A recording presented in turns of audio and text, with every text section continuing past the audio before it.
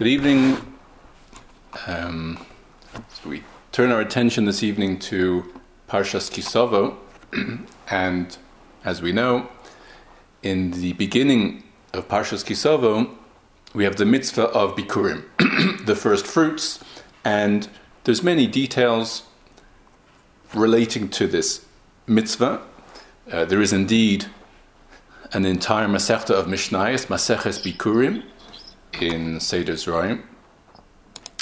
And I'd like to focus on one of the elements, one of the aspects of the mitzvah of Bikurim, and that is tenufa. Tenufa is waving. And as we know, there are certain times when certain things in the Beis HaMikdash need to be waved. And the way the Gemara describes it, the waving is ma'ale u'morid, he waves it up and down, molech u'mevi, to and fro. That sounds quite remote from anything that we do, but actually it's not so. Because whenever the Gemara talks about the tenufa, the waving of certain things, it always associates it with something that we are about to wave quite soon. And that is the arba minim. The na'anuim of the lulav and the esrog are always associated with those movements of ma'ale u'morid, molech u'mevi. And so while we currently do not have the tenufa of things in the Beis HaMikdash, but we do have the tenufa of the arba minim, each one according to their minhag. The question is, what is the source in the parsha for the mitzvah of tenufa, of waving the bikurim? And you'll be pleased to hear it's a machlokas. It's a dispute amongst the Tanoim. And let us see the two opinions, and then we'll see what happens as a result of that. The first opinion, Rabbi Eliezer ben Yaakov, who is famous among the Tanoim, because every statement of his is actually paskan lahalacha. The Gemara says about Rabbi Eliezer ben Yaakov, Mishnas Rabbi Eliezer ben Yaakov, kav v'noki, short and sweet. What he doesn't say much, but whatever he says is paskan lahalacha.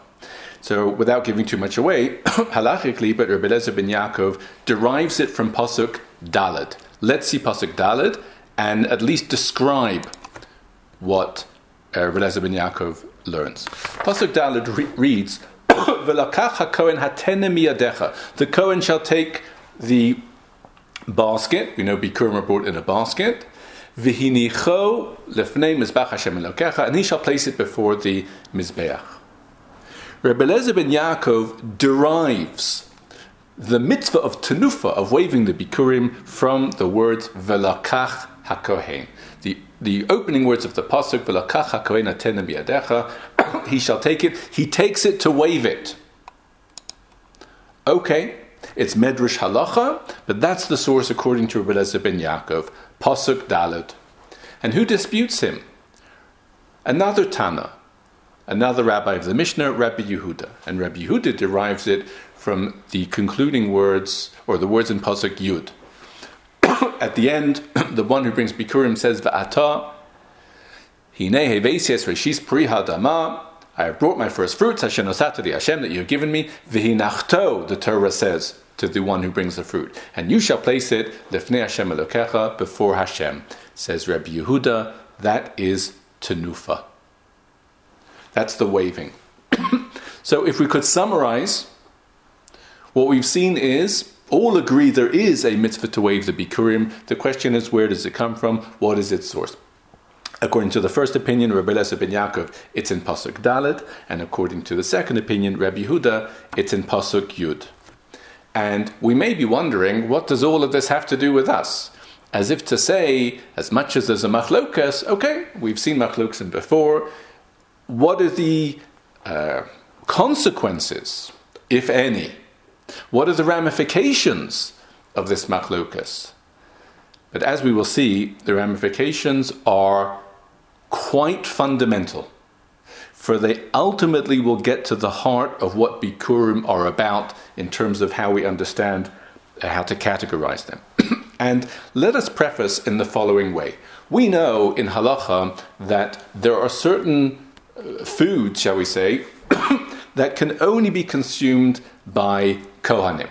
And if you were asked to list half a dozen examples, you probably could without too much trouble. But what's important for us is that these items that can only be eaten by a Kohen can actually be divided into two categories. We'll name them and then we'll describe them and give examples. The first category is called Kodshei Mizbeach. Things that are holy associated with the Mizbeach. And what will be in that category? Things like korbanos, or the parts of korbanos that can only be eaten by a Kohen. And they're called Kodshei Mizbeach because they're offered on the Mizbeach. And they're very, very Beis HaMikdash connected. Part of it is offered on the Mizbeach, and the rest of it has to be eaten in the environs of the Mizbeach, either on the premises itself of the temple courtyard, or within the walls of Yerushalayim. That's one type of special food for the Kohanim, sanctified food for the Kohanim, what we've called Kodshei Mizbeach, sanctified food of the Mizbeach. But there is another type of food. Again, only the Kohanim can eat it, but it has nothing to do with the Mizbeach. It never comes anywhere near the Beis HaMikdash, doesn't have to, and can be eaten anywhere, only by a Kohen, but it can be eaten anywhere. For example, Truma. Truma, as we know, can only be eaten by a Kohen. It's never brought to the Beis HaMikdash. It's what is known as Kodshei Gvul, sanctified food, but for all borders, all throughout the entire land of Israel. So these are the two, and it's very interesting because we know all these examples. It may never have occurred to us to categorize them in this way, but Chazal do. And achar hadvarim ha'eleh, let us come, and in light of this, let us come to consider bikurim. What type of category do bikurim fit into? And what is the background to the question? The fact that bikurim seem to have aspects of both of these. On the one hand, bikurim, unlike truma, bikurim, the first fruits, do need to be brought to the Beis HaMikdash. I mean, they're not offered up on the Mizbeach, that's true. But truma never needs to be brought to the Beis HaMikdash. Bikurim do, the first fruits do. That's on the one hand. But on the other hand, bikurim, like truma, can be eaten anywhere in the land of Israel. So they seem to have aspects of both, which leads us to the question, but what is their primary characteristic? What is their primary definition? Are they Kodshei Gvul at heart, like Truma, with perhaps a twist? Or are they Kodshei Mizbeach, like Korbanos, with a twist? That's an interesting shaila. How do you categorize Bikurim in light of the above? And the Gemara informs us that this matter is a machlokas between none other than the Rabbi Yehuda and the Chachamim. How do we see this in action? Well, as we know, Bikurim can only be eaten by a Kohen. But let's ask a question. Is there any insistence as to which particular Kohen should eat it, or any Kohen? And here we find the machlokas in the Mishnah. We mentioned there is a Mishnayos, Maseches Bikurim, and the Mishnah records a machlokas between the Chachamim and Rabbi Yehuda. According to the Chachamim, you know which Kohen eats your Bikurim, whichever Kohen is officiating them in the Beis HaMikdash at that time. You give it to the Kohen of the Mishmar. It's apportioned among those who are officiating at that time. Interesting. So you can't just give it to whoever you want. You bring it to the Beis HaMikdash, you give it to the Kohen who's there. But Rabbi Yehuda says no. Rabbi Yehuda says, you bring it to the Beis HaMikdash and then you can take it home. Now you can't eat it. You've got to give it to a Kohen, but you can give it to your next door neighbor Kohen, who's all the way up north, or all the way up south, or wherever. So that is an interesting machlokas. Do you specifically have to give it to the Kohanim on location when you bring it to the Beis HaMikdash, who are there officiating? Or no, you bought it, take it back, give it to whoever you want. What's at the heart of this machlokas? Says the Yerushalmi, as we know, there is no Talmud Bavli on most of the Masechtas of Zeraim, and certainly the land-based mitzvahs, but there is Yerushalmi on Seder Zeraim, and the Yerushalmi says, what lies at the heart of this dispute, which Kohen do you give the Bikurim to, is how do you view Bikurim? It's this very question that's being disputed. How do you categorize them? According to the Chachamim, they considered the primary defining characteristics of Bikurim as Kodshei Mizbeach. It's like Korbanos. Not entirely, but fundamentally. And therefore, in the same way that when you bring a Korban, so the parts that are given to a Kohen are given to the ones who officiate at that time, so too, like Kodshei Mizbeach, when you bring Bikurim, you give them to the Kohanim officiating at that time. Rabbi Yehuda, on the other hand, understands that Bikurim, no. They're not like Korbanos. They're not like Kodshei Mizbeach. They're like Truma. They're what we call Kodshei Gvul. They're the broader category. It's true, you bring them to the Beis HaMikdash, but after that, you can bring them home like Truma. They can be given to anyone. So we see this rather conceptual, if one would say, this rather Soloveitchik sounding question of how do you categorize Bikurim, essentially is none other than a machlokas between the Chachamim and Rabbi Yehuda, as is expressed in that machlokas, which Kohen do you give it to. There's only one thing left to say. And that's the thing that hasn't been spoken about yet. And namely, where do they get their views from? Where do Rabbi Yehuda and the Chachamim, what's their source that each one sees Bikurim either as like Korbanos, Kodshei Mizbeach, or like Truma, Kodshei Gvul? For this, we consult the Meshech Chochmah. And as we've seen on many occasions, what the Meshech Chochmah does is our normal progression, I would say, is you begin with the Pasuk, as indeed you should, and then you graduate to the Gemara, as you also should. And then we stop, because we've gone the whole progression. But what the Meshech Chochmah encourages us to do so often is if you started with the Pasuk and then moved on to the Gemara, so now that you're fully educated, so go back to the Pasuk. You never know what you'll see now. You'll never know what you'll discover in light of your fuller knowledge. And indeed, says the Meshech Chochmah, if you wish to know where these two opinions come from, they come from our opening question. What is the source of waiving Bikurim? Because we saw that's a machlokus between one opinion, Rebbe Eliezer ben Yaakov, and Rabbi Yehuda. This is where it all begins. According to Rebbe Eliezer ben Yaakov, who represents the opinion of the Chachamim, as we said, they are learnt from Tenufa, waving Bikurim is learnt from Pasuk Daled, which says, V'lokach hakohen atene miyadecha. It's the Kohen who takes it. And what that means practically is, the owner waves it, but the Kohen puts his hands underneath, really waving all of it. And that, because the mitzvah of waving Bikurim is learned from the Pasuk, which describes the Kohen waving, that tells us that primarily the Bikurim have entered the domain of the Kohen in the Beis HaMikdash. And that is why we see them as Kodshei Mizbeach, like Korbanos. Albeit with a twist, but essentially like Kodshei Mizbeach.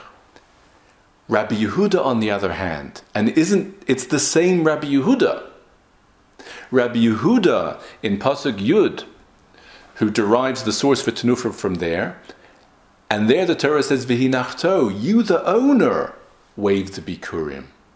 But because Rabbi Yehuda derives the waving as something that only the owner does, that represents the fact that it really still belongs to the owner. He has to bring it to the Beis HaMikdash, but he can take it home. He can't eat it, only a Kohen can, but he can decide which Kohen can eat it, and it all comes back to that very technical seeming question at the beginning, where does Tenufa come from? But from there, the whole topic opens up. What is Bikurim at heart? And this is a classic comment of Meshech Chochmah. And what we do see, and important, I think, in summary, if the points are clear, is that however you weigh in on this question, whether you understand like the Chachamim, that it's Kodshe Mizbeach, whether you understand like Rabbi Yehuda that it's Bikurim, it is a composite mitzvah. It is not a binary thing at all, because we demonstrated it has aspects of both types of categories. It's not brought on the Mizbeach, and it can be eaten anywhere. So there's no question that it has composite elements of the two types of kodshim. What the machlokus will be is which is the dominant element, which is the defining element. Is it essentially kodshe mizbeach, it's like a korban, with chidushim, or is it essentially like truma, with counter chidushim? That's the lomdisha shaila, so to speak. So this is the comment of Meshech Chochmah with regards to Bikurim, the halachic comment, and from there, or conceptual comment, from there we come to another mitzvah of Bikurim that I think, again, we are more familiar with for another reason, and that is the recitation of those verses that takes place when you bring Bikurim. And they begin in Pasuk Hey. It's the famous Aramia Veidavi. In our experience, it's not famous from bringing Bikurim, it's famous from Seder night, where we quote these psukim and then we dissect them and we take them word by word, phrase by phrase. But this is the famous Arami of Veidavi, and it runs until Pasuk Yud, this recitation. Okay. There is a very interesting question that is raised by a number of Mefarshim with regards to this recitation. And we begin by referring to a halacha that we see in a couple of places in the Gemara, in Kriyas HaTorah. Namely, is it ever acceptable to end a pasuk halfway? Meaning to end the reading of that section of the Torah halfway through a pasuk. Or to start the new section of the Torah reading halfway through a pasuk. Can it be done? If it could be done, it would solve a lot of problems. Because everyone needs at least 3 psukim. And if you have a section that has 8 psukim, and you could maybe do 2.5 and 2.5 and then 5, that would be fantastic. Like on Rosh Chodesh, we have that issue. But the answer, as far as the halakha is concerned, is no. You can never read just half a pasuk. It's got to be all or nothing. And if you have to then repeat a pasuk, which we do on Rosh Chodesh, so be it. As the Gemara formulates the issue, it's in Megillah Kaf Beis and Tanis Kaf Zayin. Kol psuka de lo paske Moshe, any pasuk that isn't in the form that Moshe gave it to us, meaning transmitting from Hashem, anan lo paskinan. We cannot interrupt or curtail or stop and start in the middle. And this now becomes a principle when it comes to psukim. You can't start in the middle. You can't stop in the middle. Says Rabbi Yaakov Kamenetsky, will someone then please explain to me how the Torah tells us to start in the middle of a pasuk? Where? In the beginning of Parshas Ki Savo, the declaration that you need to say. Pasuk Hey. Ve'onisa v'amarta lefnei Hashem Elokecha, Aramia Veidavi. So Aramia Veidavi is not the beginning of the pasuk. It's already a few words in. But when the farmer or whoever brings the Bikurim, when he opens his mouth, the first words you will hear from him are the words Aramia Veidavi. That is beginning a pasuk, not at the beginning. We were just informed that that's not acceptable. It's not permitted. So how can it be? Now I will say, I'm tempted to add a balabatish suggestion here. And that is that maybe this is not a standard case of starting a pasuk in the middle. For the simple reason that the opening words are the words with which the Torah tells you to say the following. Which means it's not maybe like those other cases where you just arbitrarily start in the middle. It's the beginning of a sentence. You're starting the sentence where the Torah tells you to start, because the Torah says, say the following. And you start for the beginning of what the Torah tells you to say. Clearly, Rabbi Yaakov Kamenetsky is not happy with that explanation, and he stays with his question. And the question, once again, in summary, is how can we start a pasuk in the middle? you're not meant to start psukim in the middle. It's not allowed. And Rabbi Yaakov Kamenetsky explains, and this is an idea which has been shared by many mefarshim and poskim over the generations, and it's very interesting to see how it relates again to our common practice. And he opens by saying something very interesting.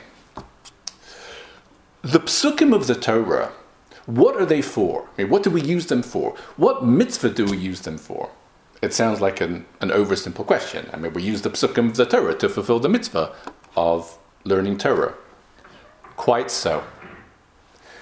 But learning Torah is not the only mitzvah that we use psukim of the Torah for. Meaning, aside from Talmud Torah, the mitzvah of learning Torah, there are other mitzvahs of the Torah. And the way that you fulfill them is through using psukim of the Torah. Some mitzvahs you need a lulav and esrog to do, some mitzvahs you need a sukkah for, and some mitzvahs you need psukim for, verses in the Torah. What are examples? Well, an obvious example is going to be the example at hand, Mikra Bikurim. When you say these verses in the Torah, Aramia Vedavi, and you keep on going, so you are fulfilling one of the mitzvahs of the Torah, which is called Mikra Bikurim. The recitation accompanies Bikurim.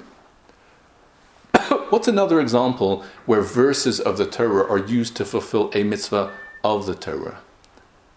Birchas Kohanim. Birchas Kohanim is a verbatim quote of psukim from the Torah. Yivarechacha, Hashem Yishmerecha, Ya'er, and Yisa. It's all from the Torah.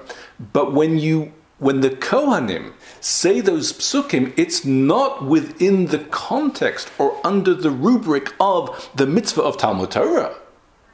It's the mitzvah within the Torah called Birchas Kohanim. So it's a fascinating idea. Sometimes the stuff of which a Torah mitzvah is made is Torah. The specific verses of recitation of Bikurim, specific verses of Birchas Kohanim.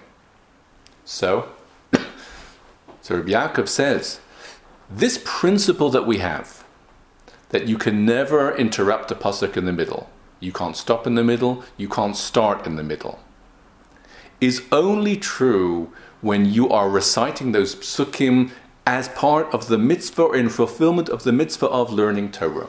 Because this is one of the parameters of learning Torah. If you're learning Torah, it's got to be with the psukim exactly in the form as they were originally transmitted, not curtailed or truncated. However, in a situation where the mitzvah that you're performing is not the mitzvah of Talmud Torah, you're using words of Torah, but it's in fulfillment of a different mitzvah, then there is no restriction of this issue of stopping a pasuk in the middle. When were we originally told about this issue? You can't start and stop in the middle. Let us remind ourselves. With the mitzvah of laning, of Kriyas HaTorah. That's Talmud Torah. But if you're using it in the fulfillment of another mitzvah, they can start and stop in the middle. And so we do. And interestingly, there are examples, we could say, closer to home, where we see this. And each of these, actually, there is something of a discussion about, something of a discourse about. But nonetheless, what we're about to describe, I think, is the widespread minhag. Kiddush on Friday night. How does it begin? Well, I think there's two widespread minhagim. Many people start by saying, Yom HaShishi. Yom HaShishi vayichulu hashamayim v'haaretz. The words Yom HaShishi are the final words of the previous pasuk. Vayichulu is the beginning of the next pasuk. So Yom HaShishi are the final two words, and we say them, we start our pasuk almost at the end. That's interesting. Now, some people have the custom of starting earlier than that. They say, Vayer Vayivoka Yom HaShishi. Very nice. The problem has not been solved. Because Vayer Vayivoka Yom HaShishi is also the second half of the pasuk. Because the beginning of that pasuk is Vayar Elokim es kol asher asa v'hinei tov ma'od, and then Vayer Vayivoka Yom HaShishi. So anyone who follows what I believe is the widespread minhag of starting either with Yom HaShishi or Vayer Vayivoka Yom HaShishi, seemingly is offside of this issue that you can't start a pasuk halfway through. There are some people who are makbid to start from the beginning of that pasuk, but I don't think that's the minhag ha'olam. But what is the resolution? As we have seen, you're not saying these words in fulfillment of the mitzvah of Talmud Torah. You're saying them in fulfillment of the mitzvah of Zochar es Yom HaShabbos L'Kadsho, of Kiddush. And as such, there's room to say that the issue of starting a pasuk halfway through is not a problem. What is another example? And this was mentioned by Reb Shlomo Zalman Auerbach. There are many who have the custom to say what we call the Sheish Zechiros, the 6 Zechiros. Sephardim actually have 10, Ashkenazim have 6, but one that they have in common is remembering Ma'amad Har Sinai. And how does it? Raki Shamer Lacha, Ushmor Nafshecha Ma'od. Anyone who's familiar with the text after Shacharis of the Sheish Zechiros, Pen Yosur Mevavcha, Kayemechayecha, and tell your children, V'odatem levanecha levnei vanecha, Yom asher amarata lefnei Hashem Elokecha b'chorev. Tell your children, remember, don't forget, the day you stood before Hashem at Chorev. And that is the end of the Zechira, the end of the quotation. Now, if you look in a Chumash, you will notice that those words, Yom asher amarata lefnei Hashem Elokecha b'chorev, with which we conclude this remembrance, are the first words in a pasuk. The pasuk hasn't finished yet. It keeps going. Be'emor Hashem Elai, etc., etc. There's many more words to come, and we don't say them. We don't finish the pasuk. We stop it halfway through, less than halfway through. Is this not an issue? You're stopping a pasuk where Moshe didn't stop it. But Reb Shlomo Zalman Auerbach, once again, says exactly the same idea. We're not citing this pasuk in the interest of fulfilling the mitzvah of Talmud Torah. You're citing the pasuk in the interest of fulfilling the mitzvah of remembering Ma'amad Har Sinai, which according to the Ramban is a positive mitzvah, to remember. Or more correctly, a negative mitzvah, not to forget. Hishamer lecha pen tishkach. The Rambam famously does not cite this in his 613 mitzvahs, the prohibition against forgetting Har Sinai, but the Ramban does. The simple reading of the pasuk seems to be on the Ramban side. The pasuk says, take care that you not forget Ma'amad Har Sinai. Either way, because it's in fulfillment of a mitzvah of the Torah, remembering Har Sinai, as we have seen, there is no issue or no problem of stopping a pasuk halfway through. And the truth is, just to nuance the point a little bit more before we have our concluding example, is that even within the mitzvah of learning Torah, we often quote half psukim. Doesn't the Gemara quote half psukim when it wants to prove something, when it wants to bring a proof? It doesn't quote the entire pasuk each time. And imagine how long Shas would be. I mean, you'd have to defer the Daf Yomi siyum for months. Every time you quote something from a pasuk, the whole pasuk. We don't do it. But you're learning Torah. Yes. But you see how delicate the matter is? You're not quoting these words in the interest of reciting psukim as Talmud Torah, but you wish to draw a proof from those set of words. Even there, says Reb Shlomo Kluger, there is no problem at all to quote just a few words, not the entire pasuk. It really is a fascinating idea. Again, the notion that you can have mitzvahs that are made up of psukim. They're not Talmud Torah, but we're doing other mitzvahs using psukim to do them. And by the time we think we haven't by no means exhausted the list, but there's already half a dozen mitzvahs. Birchas Kohanim, Mikra Bikurim, remembering Har Sinai, Kiddush on Friday night.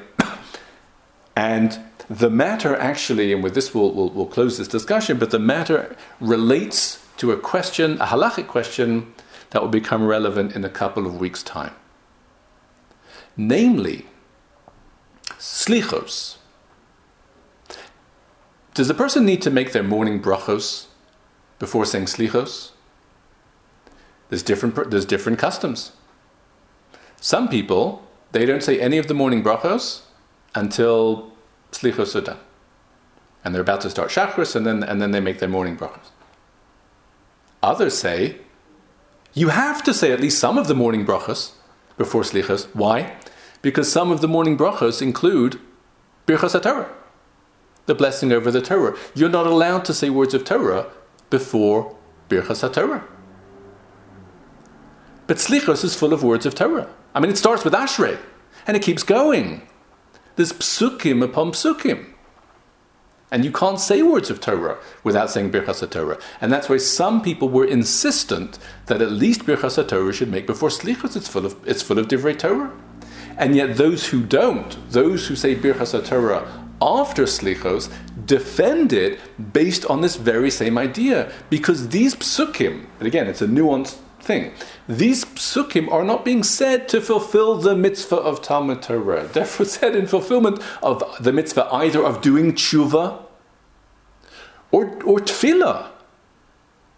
That's really what slichas are. I mean, slichas, again, is a hybrid.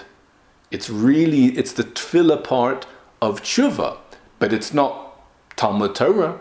And therefore, even though you're saying pasuk after pasuk, nevertheless, there were those who felt that it is not necessary to say Birchas HaTorah for reasons that we've said. So as we see, this is a question that has far-reaching implications for things that are quite close to our ongoing practice.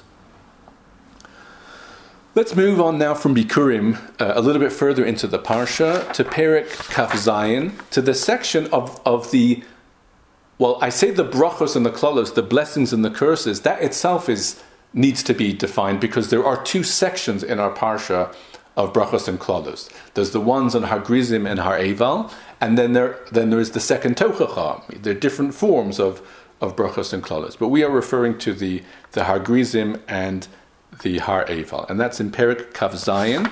Pasuk, we'll start with Pasuk Yud Aleph.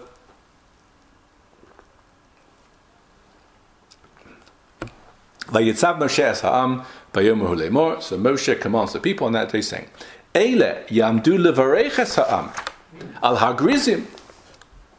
Okay, you have these two mountains, Har Grizim and Har Eval. So there will be certain tribes, and they will stand to bless the people on Har Grizim. And it lists those six: Shimon, Levi, Yehuda, Yisachar, Yosef, Ubinyamin. Okay, and then you have six others. Pasuk Yud Gimel. Ve'ele yamdu ala klala b'Har Eval. There are those who will stand to curse on Har Eval. Reuven, Gad, V'Asher, Uzvulun, Dan, V'Naftali. There is much discussion, as we can appreciate, on what basis was it decided, or were certain tribes chosen to be the blessing tribes, and other tribes to be the cursing tribes. Either way, that's not something that we're going to get into now, because actually the question that I'd like to discuss is a much more basic question. In fact, it's a kind of a disarming question.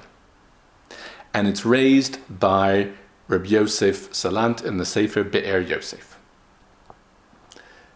And his question is as follows. Why are both of these groups on a mountain? I mean, they're not on the same mountain, but why are they both on mountains? And what does he mean by that? Six of these tribes are those that will offer a blessing. The other six will offer curses.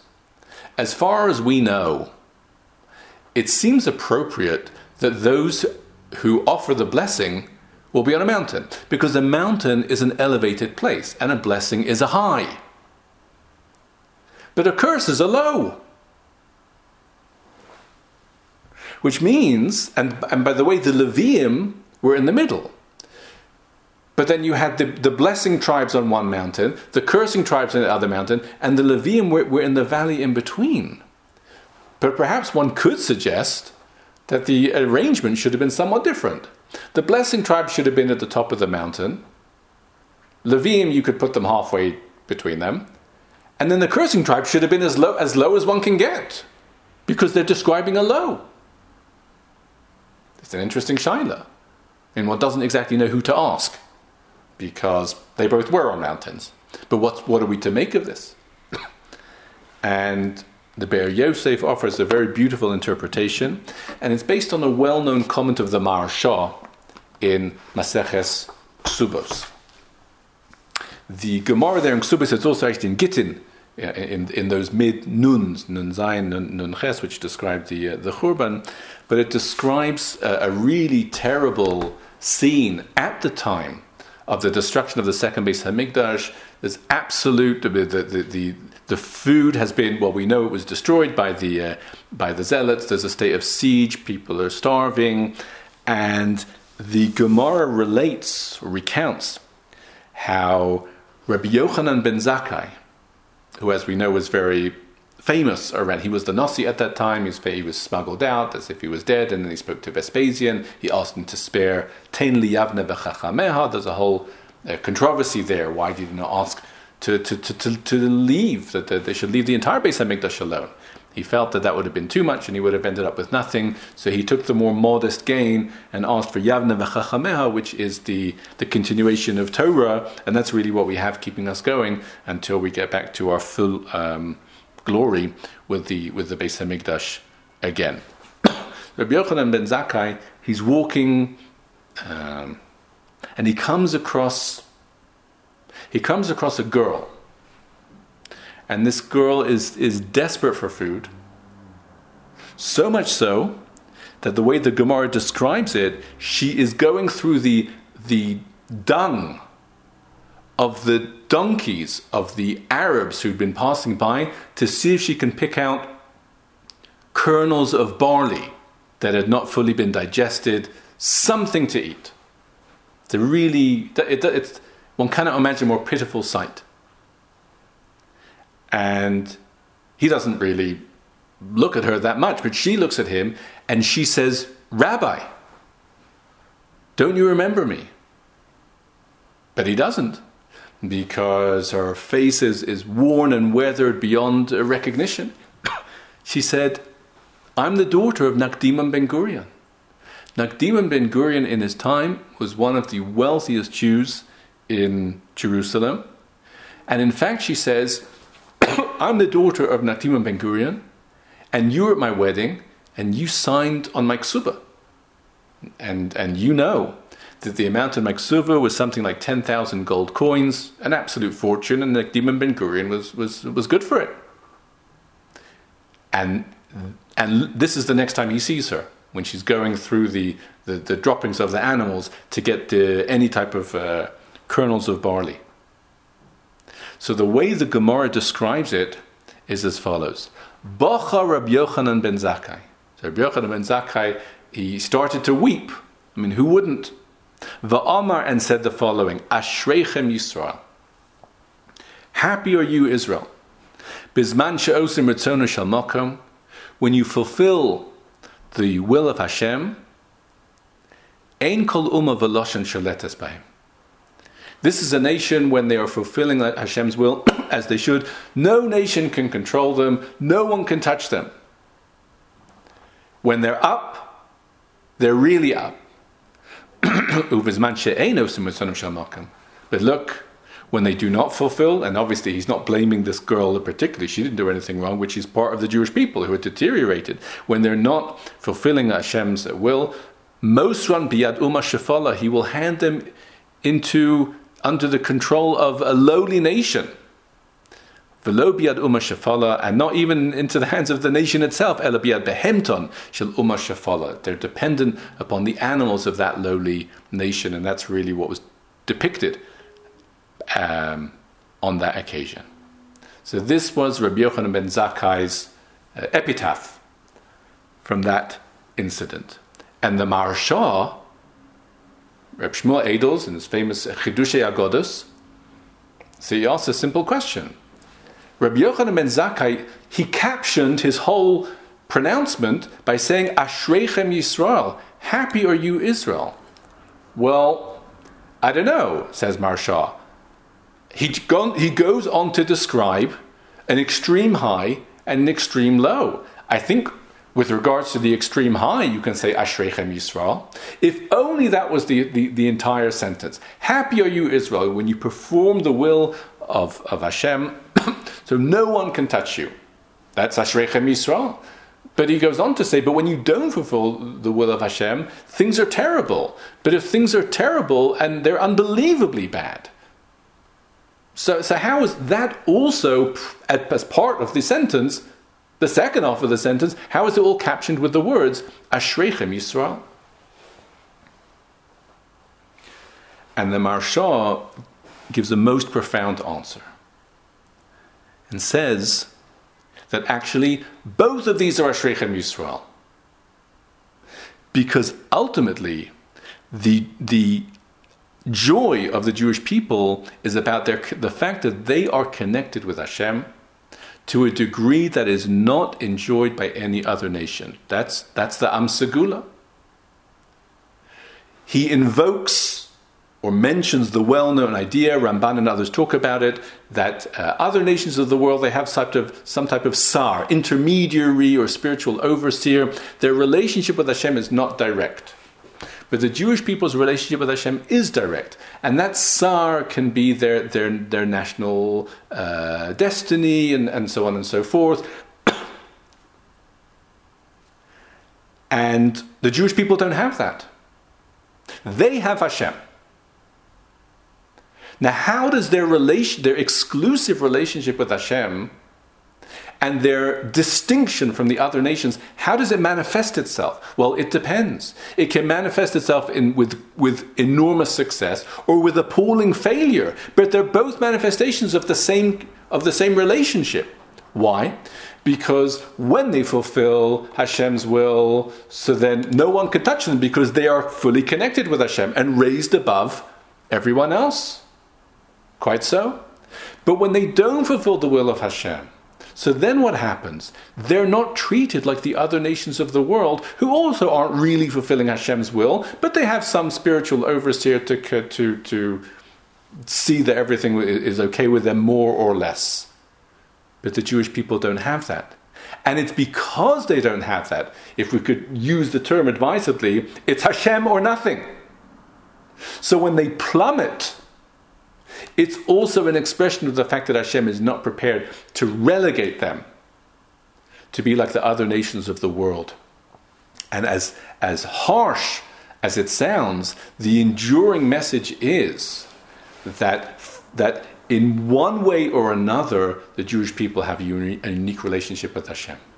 This is the concept of Ein Mazal li Yisrael. Rav Soloveitchik used to say that the word, we say Ein Mazal, what does Mazal mean? It means many things, but the word Mazal comes from the word Nozel.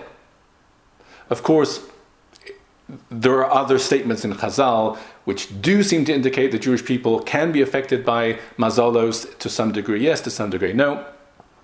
What I would certainly say if you're at a simcha and someone comes to wish you Mazel Tov, I would not recommend responding with the words Ein Mazal li Yisrael. I mean, that is a way to end the conversation. There is obviously, we also say Mazel Tov. But fundamentally, and as the primary guide for us, we do not say, we're not guided by Mazel. And Rav Soloveitchik said Mazel comes from the word nozel. Nozel means to flow. And really the way things flow, the way events flow. Isn't that the way we talk about it? The flow of events, the flow of time, etc. Things don't flow for the Jewish people with the cause and effect relationship that they do for others. That is certainly something that we can see and appreciate. And therefore, says the Maharsha, again to remind ourselves, that is why Rabbi Yochanan ben Zakkai, he captioned and he headlined his entire description of the Jewish people, their good times and their bad times, with the words Ashreichem Yisrael. What a thing to say. Ashreichem Yisrael for when you do Hashem's will, and Ashreichem Yisrael even when you don't.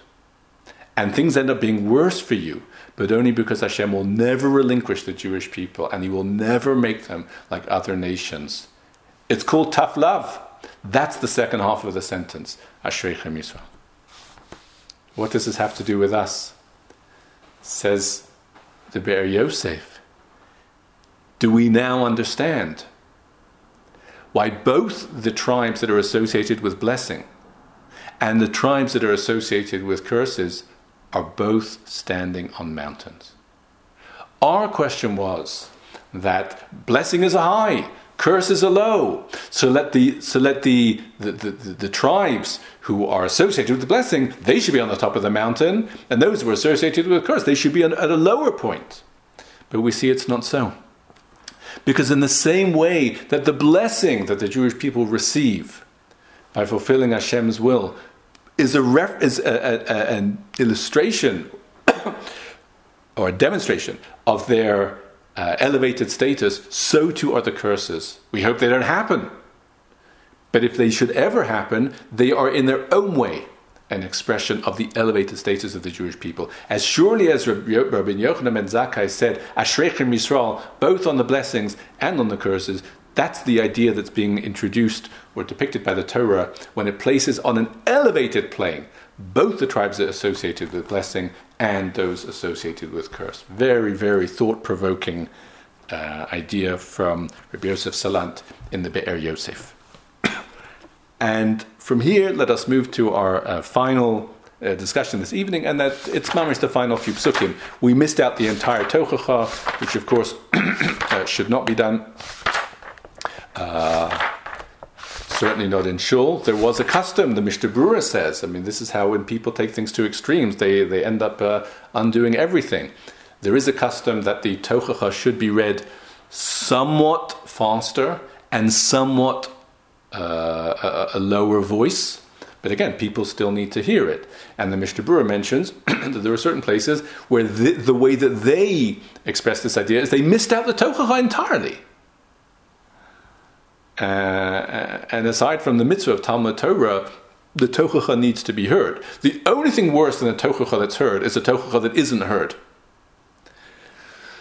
So, but nevertheless, for purposes of our share this evening, so we come to the beginning of Perek Kaftes, which is Shvi'i. Shvi'i in the Chumash. And in fact, it's a positive message, which is crucial. After the Tochacha, the Jewish people need a positive message. And what does Moshe say? Again, Perek Kaftes Pasuk Aleph. We'll read 2 or 3 of the psukim, maybe more, 1 or 2 more to get our footing here. Vayikra Moshe el Kol Yisrael Vayomer Alehem. So Moshe calls the Jewish people and says, Atem Re'isem, you have seen Kol Asher Asa Hashem le'einechem be'eretz Mitzrayim. You have seen everything Hashem did do in front of your eyes in the land of Egypt. Of course, this is the next generation. So for some of them, it's their parents who saw. LePharaoh, v'lochol avoda, v'lochol arzo, Paro, his servants. Hamasos hagdolos, pasuk beis, asheru oinecha, all the great miracles, ha'osos v'amosim, the signs and wonders, hagadol l'mohem. Moshe says, you've had direct or secondary exposure to great, great miracles. And then comes a somewhat enigmatic pasuk. V'lo nasan Hashem lachem leiv ladas. But Hashem did not give you a heart to understand, v'einayim l'ros, eyes to see, v'osnayim l'shmoa, ears to hear. Ad hayom hazeh. Hashem did not give you understanding until this day. That's interesting. What does that mean? In what sense? This is the source, by the way, for the concept we say in Pirkei Avos, ben arboim lebina. The age of 40, a person gets understanding, because here is Moshe talking to the Jewish people 40 years after those events. And the full understanding comes after 40 years, which is very interesting, because that's 40 elapsed years. It's not the age of 40, etc. But this is the source for that Mishnah in Pirkei Avos. The Meshech Chochmah explains the parshanut differently. Go back in Pasuk Gimel. V'lo nasan Hashem lachem leiv ladas. Hashem has not given you a heart to understand. V'einayim l'ros, eyes to see. V'osnayim l'shmoa, ears to hear. Ad hayom hazeh, until this day. Now you may know that the word ad, which means until, can have 2 meanings. As lahavdil, as surely as it can in English. Up to and including, or up to and excluding. Or to put it in the rabbinic parlance, ad va'ad bichlal, including, or ad velo ad bichlal, excluding.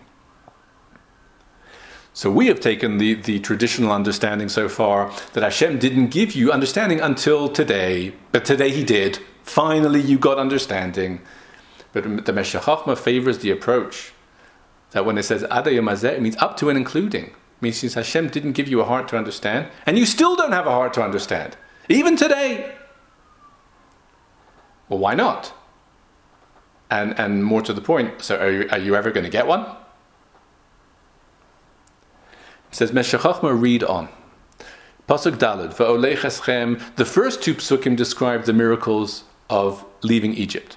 But then Pasuk Gimel we read, Pasuk Daled is about the miracles of the wilderness. Va'olech eschem arba'im shana b'midbar, I guided you, I took you 40 years in the midbar. Lo valusa mosechem me'alechem, your clothes were not worn out. V'nalcha levalsa me'aglecha, your shoes were not worn out, even with all that traveling, etc. Lechem lo achaltem, yain l'sheish l'shasisem, you didn't have normal food, you had manna from heaven.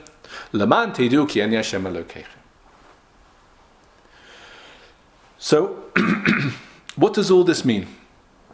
It says Meshech Chochmah, if you live in the wilderness, if Hashem took you out of Egypt, you don't need a heart to understand. You don't need eyes to see, and you don't need ears to hear. Because Hashem's guidance of your life is unavoidable.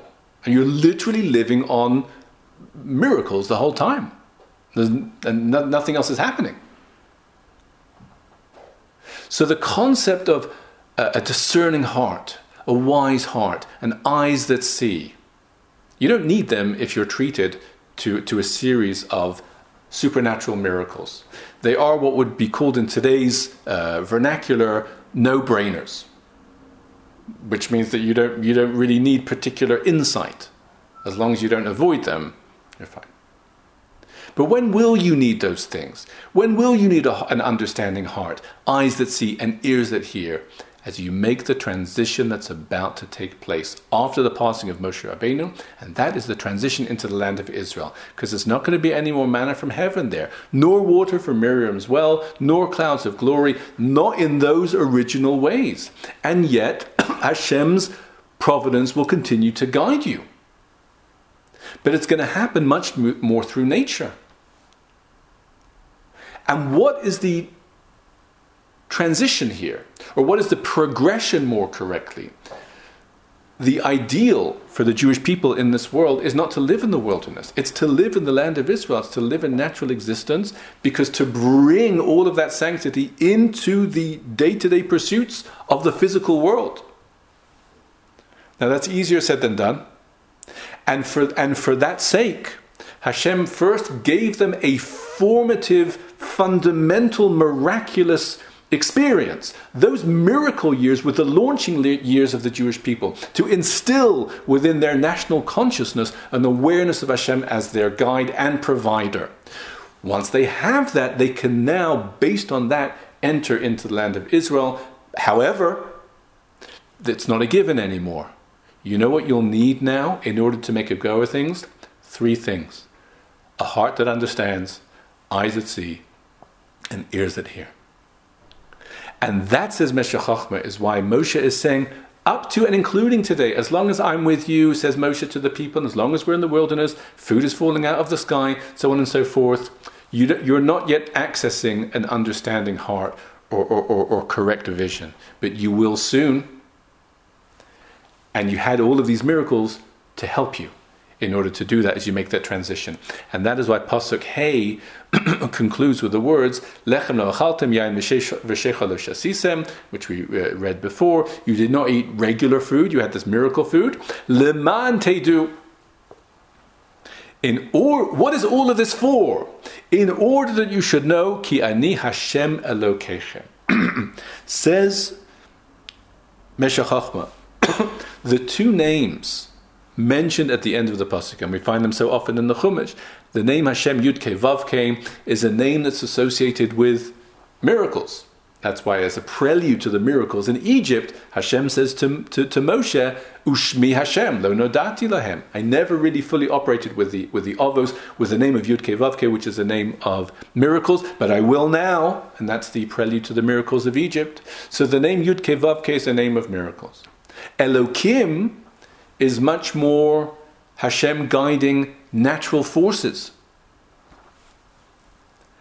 And really you could say, as the Pasuk indeed does say, the goal of the time in the wilderness, that miracle time, is summed up in these words. In order that you should know moving forward, Ki ani Hashem Elokeichem. It's one and the same. Ani Hashem, who related to you in a miraculous way, is also Elokeichem. Meaning, even through the more natural means, will still be guiding you. And that now, but for that you need an understanding heart. You need to keep your eyes open. You need to keep your ears open. And that is why in this here the Meshech Chochmah has quite an original interpretation. The Gemara says, when the Jewish people fulfill Hashem's will, Mosifim koach bepamalia shalmala. They add power to the heavenly assembly, to the assembly on high. Mosifim koach bepamalia shalmala. Who are the pamalia shalmala? One could only imagine. But says Meshech Chochmah, pamalia shalmala are the forces of nature with which Hashem governs the world. And the forces of nature can act in a standard way, or their blessing can be maximized. It doesn't mean that the rules of nature are abrogated, or violated, or overridden, but they are maximized. There is, as we know, within the rules of nature, there can be so much scope for success and less than success. What ensures the maximum strength of those forces? Pamalia shalmala is the Jewish people fulfilling Hashem's will. So this is Meshech Chochmah's understanding of these psukim. Again, as is often the case, very new perspective on the psukim. But the idea, of course, so profound, especially to understand the relationship of the years, the time in the wilderness with the time in the land of Israel. One is dependent on the other. They're not the same, but each one was necessary for the wilderness had to be there beforehand, and it's certainly a lesson for us to take to heart. The more we do so, we should be zoche to fulfill and see the fulfillment of the final pasuk of the parsha. Shmartem es divrei habris hazos. You shall fulfill the words of this covenant, vasisim asam, and perform them, leman taskilu es kol asher tasun, so that you be successful and blessed in all that you should do. We'll leave it over there for this evening. Pick up again in Mitzvah Hashem next week. All the very best.